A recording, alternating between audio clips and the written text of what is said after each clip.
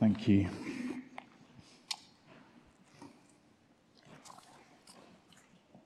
Well, let me just add my welcome to Mary's from earlier on. As she said, my name's Ben. I'm new here at Inspire St James, and if I've not met you yet, I look forward to meeting you in the near future. Thank you for the very warm welcome that I and my family have received. We're really grateful to you. As we begin, it would be really helpful if you could keep that passage open that we've just had read, John chapter 3. And as we start, I'm just going to pray for us, and I'm going to focus our hearts and minds on that verse that we've already heard a couple of times this evening. John 3, verse 16. For God so loved the world that he gave his one and only Son, that whoever believes in him shall not perish, but have eternal life. Father, we pray that this evening that your Spirit might be at work in our hearts and our minds to help us understand your word and to believe in your Son, the Lord Jesus Christ, and to come to him for life in his name. Amen. Well, the question at the heart of this passage this evening is a critical one for each and every one of us. And it's this: how can I have eternal life? And it is a vital question because while there are so many things that are uncertain in our lives and in our world, there is one thing that is certain, and that is that each of us will die.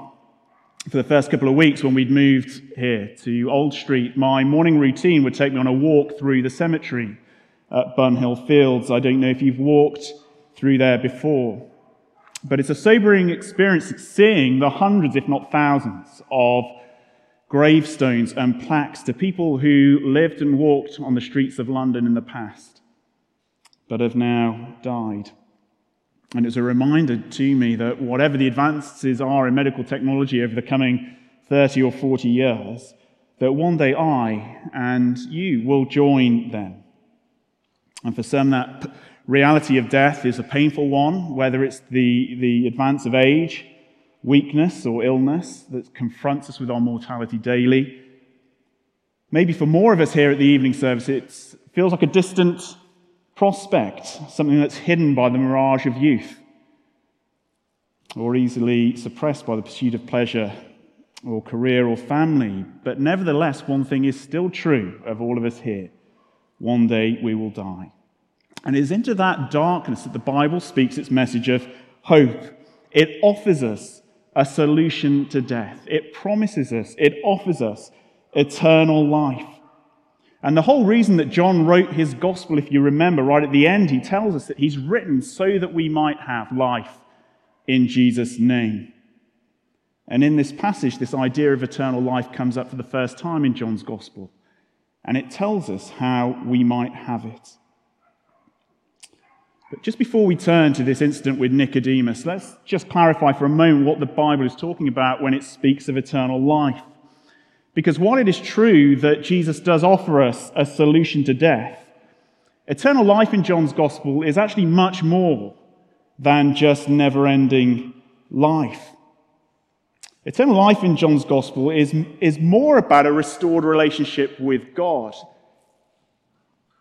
It's about a quality of life rather than just a quantity of life.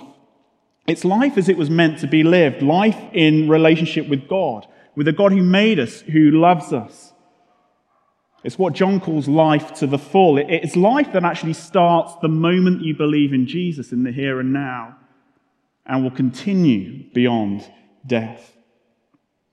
Eternal life is something all of us desperately need, but whether we realize it or not, it's actually something we all desperately want. And so how can we have life with God, this eternal life that begins now and endures beyond death? Well, in our passage, we're going to see that Jesus explains three things need to happen. And I just want to warn you at the start that this is a humbling answer for us, because it tells us that there's nothing we can do to earn it. But it is also the most wonderful answer too, because it tells us that it is simply ours if we believe in Jesus. So here is Jesus' answer as he engages Nicodemus, this religious Pharisee, this man, a ruler of the Jewish ruling council. And he says three things to him. If you want eternal life, the first thing that you need is that the Spirit of God must give you new birth. And this is verses 3 through 13. And they were introduced, if you look at verses 1 and 2, to Nicodemus. As I say, a Pharisee, a religious man, a member of the Jewish ruling council, an impressive man. And you see, he comes to Jesus in verse 2, impressed by what he's seen. And he says, no one, Jesus, could perform the signs you are doing if God were not with him. And Jesus, however, seems to ignore him. You see in verse 3, he says, very truly, I tell you, no one can see the kingdom of God unless they are born again. Now, Jesus is not being rude here. But what he's doing, as we've just seen at the end of chapter 2, is that he's peering into Nicodemus' heart. And he's seeing what Nicodemus needs to hear more than anything. And what Nicodemus needs to know is that no one can see the kingdom of God unless they are born again. Nicodemus is confused. In verse 4, he says, how can someone be born when they are old? Surely they can't re-enter their mother's womb and be born again. And so Jesus restates his answer in verse 5 and says, very truly I tell you, no one can enter the kingdom of God unless they are born of water and spirit. The kingdom of God here is what the Old Testament looked forward to, the time and place where God's blessing would finally cover and fill the earth. And it would be a time and place where people would experience resurrection or eternal life. And Jesus says if someone wants to see that kingdom, if someone wants to experience life with God, then they don't need to re-enter their mother's womb, even if that was possible. What they need is to be born from above. Or as John has earlier told us, to be born of God. Now, although Nicodemus is confused at this point, Jesus is actually teaching something that is a very basic biblical truth. It's kind of ABC of Christian theology, and it's what theologians sometimes call the necessity of regeneration by the Spirit. And the point is that sin so corrupts human beings that it leaves us spiritually dead. It leaves us alienated from God. Our hearts and our desires are so warped that they're turned in on themselves and turned away from God. In fact, left to ourselves, we would hate God. And that heart problem is something that none of us can do anything about. If we're going to know God, if we're going to be friends with Him, then our hearts and minds must be transformed, radically renewed, such that it can be described as being reborn, recreated by a supernatural act of God. You know, just as God's Spirit brought form to the original creation in Genesis, so the Spirit of God must recreate our hearts and minds. And this truth that Jesus is telling Nicodemus about it is one that we find elsewhere in the New Testament. You could look at Titus 3 verse 5 or 1 Peter 1 verse 3 later on. But the striking thing here is that we find it in the Old Testament too. In fact, Jesus almost certainly takes this concept of spiritual rebirth and washing from a very famous text in the Old Testament called Ezekiel 36, 25 to 27. You should have that underlined in your Bibles if you don't already. And if the story of the Old Testament tells us anything, it is that sin is a universal human problem and corrupts us all. But in that famous passage in Ezekiel, God promises that one day He will pour out His Spirit. And His Spirit will come into our hearts and He will wash our hearts clean with water. And He'll make our hearts new. And people will be able to know God and have life with Him. And so prevalent is that teaching in the Old Testament, in fact, that is why in verse 9, when Nicodemus asks, how can that be?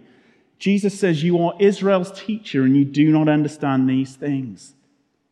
It's there, more or less on every page. I don't know whether you've ever had that experience of seeing a car that's perhaps been stolen and driven off the road, crashed and then left to be burnt out. I've seen it a couple of times.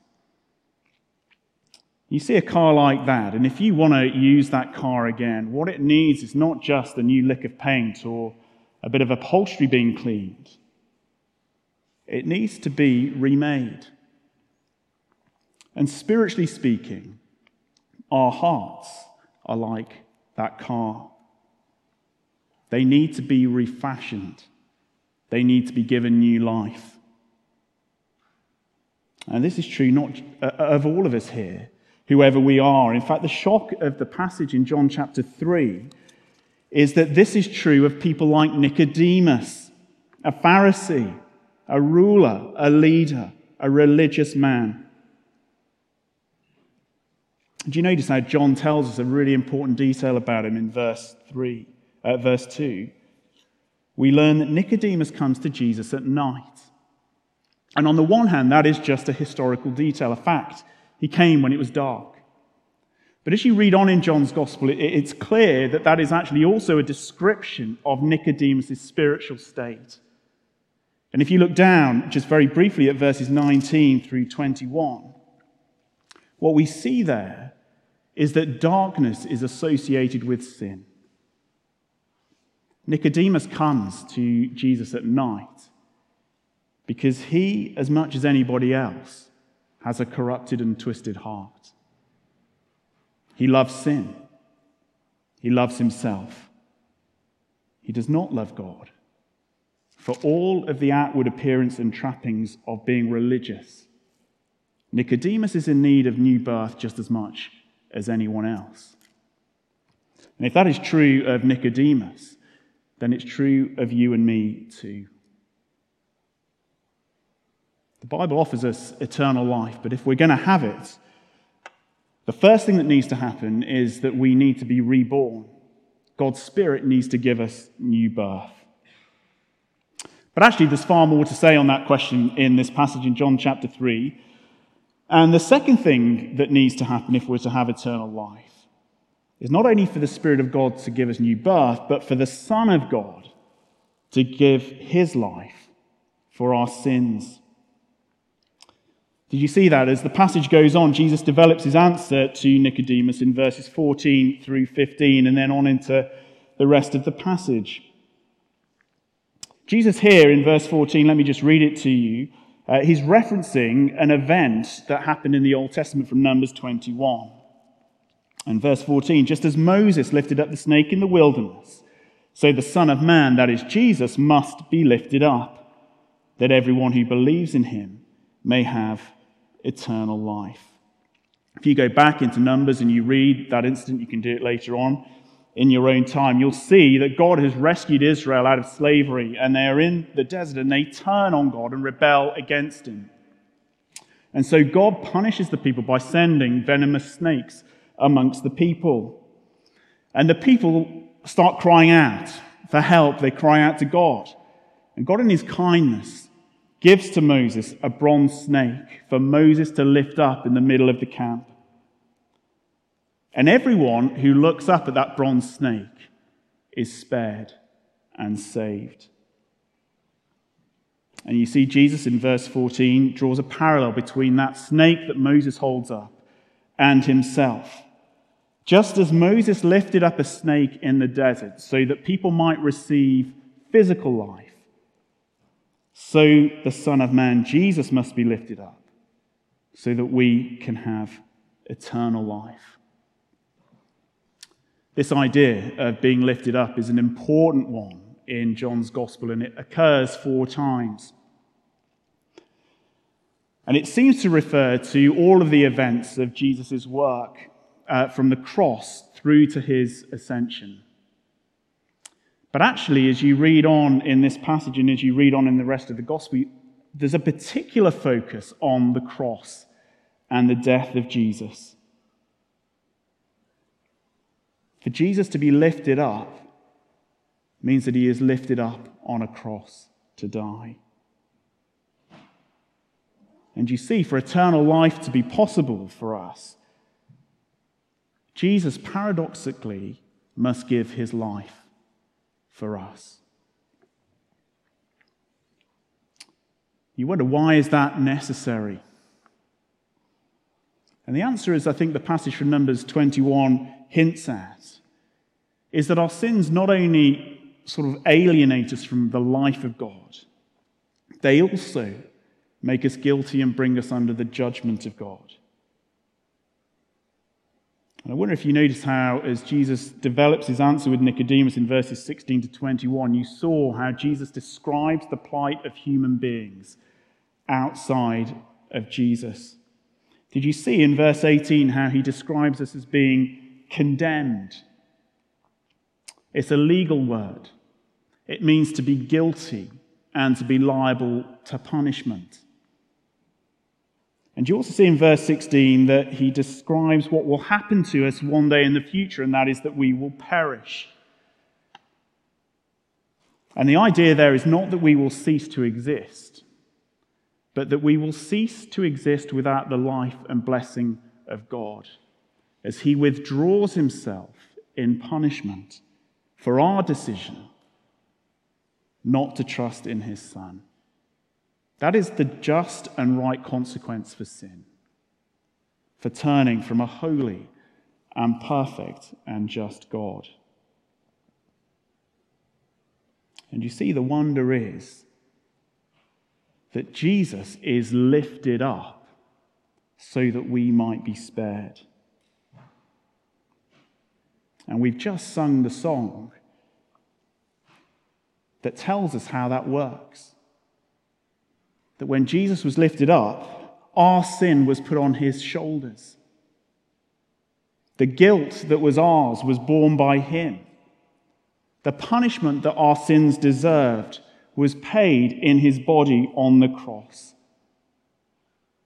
He was forsaken by his Father. He perished for a time as his Father turned away from the Son whom he loved. He was cut off from the life of his Father so that we might have eternal life. I remember for years really struggling as a teenager to understand why it was that Jesus had to die, why he had to be lifted up. I knew it was important, I knew it was central to the Christian faith, but I could never really understand why it happened or what it achieved. And I remember when an older Christian took me through the Bible and explained to me how it was that Jesus died in my place to bear my sin, and how he turned aside God's righteous anger in my place. And I remember it really clearly, one Bible study, where the scale is like scales dropped from my eyes, and the cross for the first time began to make sense.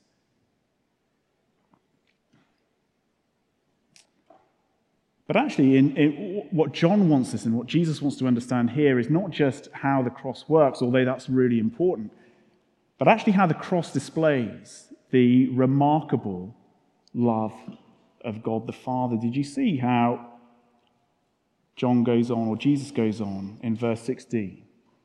For God so loved the world that he gave his one and only Son, that whoever believes in him shall not perish, but have eternal life.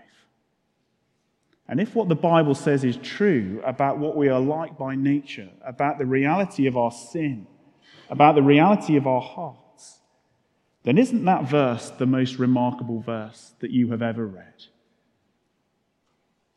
That the Father gave his Son, who from all eternity he has enjoyed fellowship with, but willingly chooses to send his Son into the world to die for us, to save people who would stand at the cross and mock him. And yet that is what God did. When Jesus was lifted up, he died in our place. And the Father, in his love, gave his Son to us so that we could have life in his name. So the Spirit of God must give us rebirth. The Son of God must give his life, all of which is grounded in the Father's love for us. But Jesus' answer to Nicodemus has a third part. How can we have eternal life? Well, third, we must believe. And did you notice all the way through the passage how the necessity of belief is emphasized? We see it for the first time in verse 15, Everyone who believes has eternal life. It's there again in verse 16. Whoever believes in him, Jesus, shall not perish but have eternal life. It's there again in verse 18. Whoever believes in him is not condemned. And if you go through John's gospel time and time again, this idea of the necessity of our belief is emphasized. And you see, God offers us new birth by his Spirit. He offers us his Son in his love. But if you are to benefit from the Father's offer to us, then you must believe in Jesus' name. Well, what does that mean? It's clear that it doesn't just mean being impressed by Jesus. You know, Nicodemus, it comes in the first couple of verses and says to Jesus, "We know you're a great teacher, someone who has come from God." But we know that that's not what true belief is.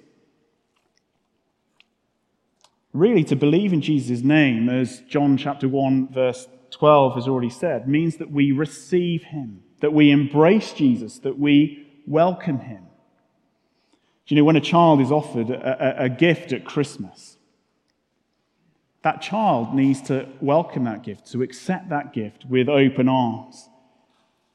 And in just the same way, if we are to benefit from the Father's offer of his Son, if we are to receive eternal life, then we need to welcome Jesus with open arms, to accept him, to rest on him. All through John's Gospel, this idea of belief gets developed and expanded upon because it's so important.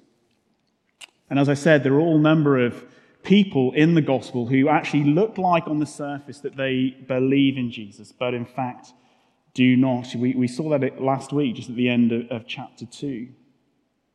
And in fact, we see it in the example of Nicodemus, as I said.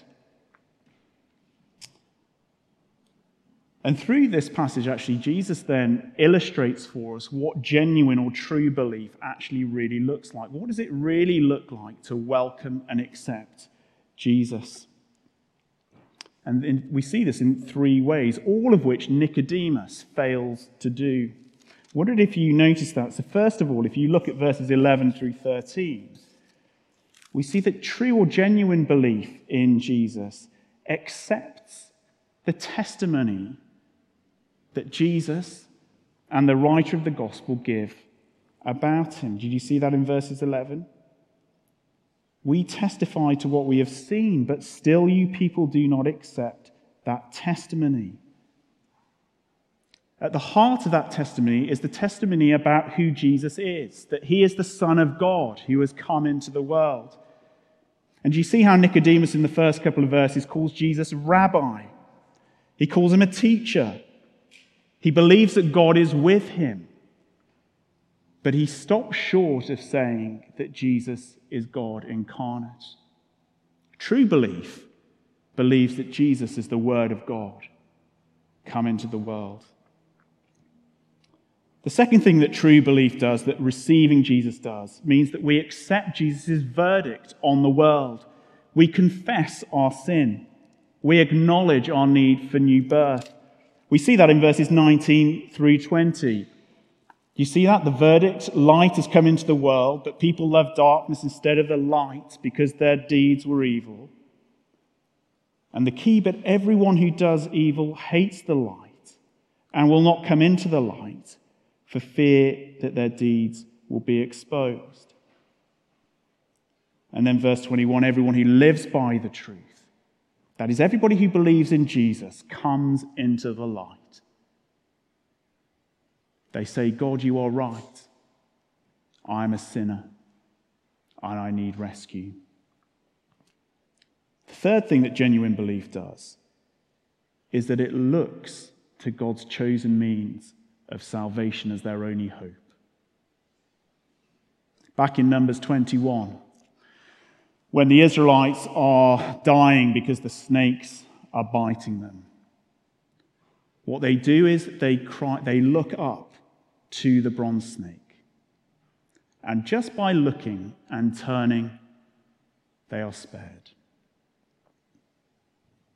And in just the same way, genuine belief, once it recognizes who Jesus is as the Son of God, when it recognizes his verdict on us as guilty sinners, it then looks to the cross as our only hope of salvation and says, Jesus, save me. So we said the question at the heart of this passage right at the start was how can I have eternal life? How can I have this friendship, this life with God that begins now and will not be interrupted by death? And Jesus says 3 things must happen. The Spirit of God must give you new birth. The Son of God must die for your sins. But to benefit from it, you must believe. And can you see that, as I said at the start, that this answer is both humbling and wonderful at the same time? It's humbling because it tells us that there is nothing that we can do to get eternal life, because it is only those who believe receive it. As I was preparing, I was reading the story of a man called Kamesh Sankaran, a Hindu, and he was writing about how he became a Christian, and he spoke about the humbling. He entitled an article that he wrote, "The Humbling of a Proud Hindu." He was a child prodigy. He was admitted to a NASA-funded PhD at Princeton. He was a devout Hindu and a leader of his Hindu community. And he found the message of Jesus so offensive because it told him that he was a sinner who needed saving. And it was only when God stripped away his confidence in himself and his achievements that he finally saw just how spiritually needy he was. And sadly, many are blinded by their achievements or their backgrounds or their education. And though God offers them eternal life in his Son, they refuse to take it. Wonderfully, that story has a happy ending. And so does the story, actually, of Nicodemus, who at this point does not seem to believe. But if you read to the end of the gospel, you'll see that having once walked in the night, later he walks in the light of the cross. But this answer is not only a humbling answer, it's also the most wonderful promise, because it's a promise for anyone who will believe. Eternal life is for you if you will receive it. No distinction on your race or background, your education, your achievements, your qualifications. There's no more inclusive message in the world. And you might be the most vile and most miserable sinner here, but if you believe and if you turn to Christ, then this life is for you. No matter how far you have fallen, no matter what that sin is in the back of your mind that you can't forget, if you believe in Jesus' name, if you look to his death on the cross, you have life with him, friendship with God, and hope in death. God sent his Son into the world, not to condemn the world, but to save the world. And he loves you so much, he gave you his Son. That all we need to do today is accept that gift and believe. And eternal life is ours. Let's pray. Father, we thank you for the wonder of this passage, that you loved the world and you loved us despite our sin, that you gave us your one and only Son. And we pray that you would help us, whoever we are, whatever we have done, to believe and to have life in his name. Amen.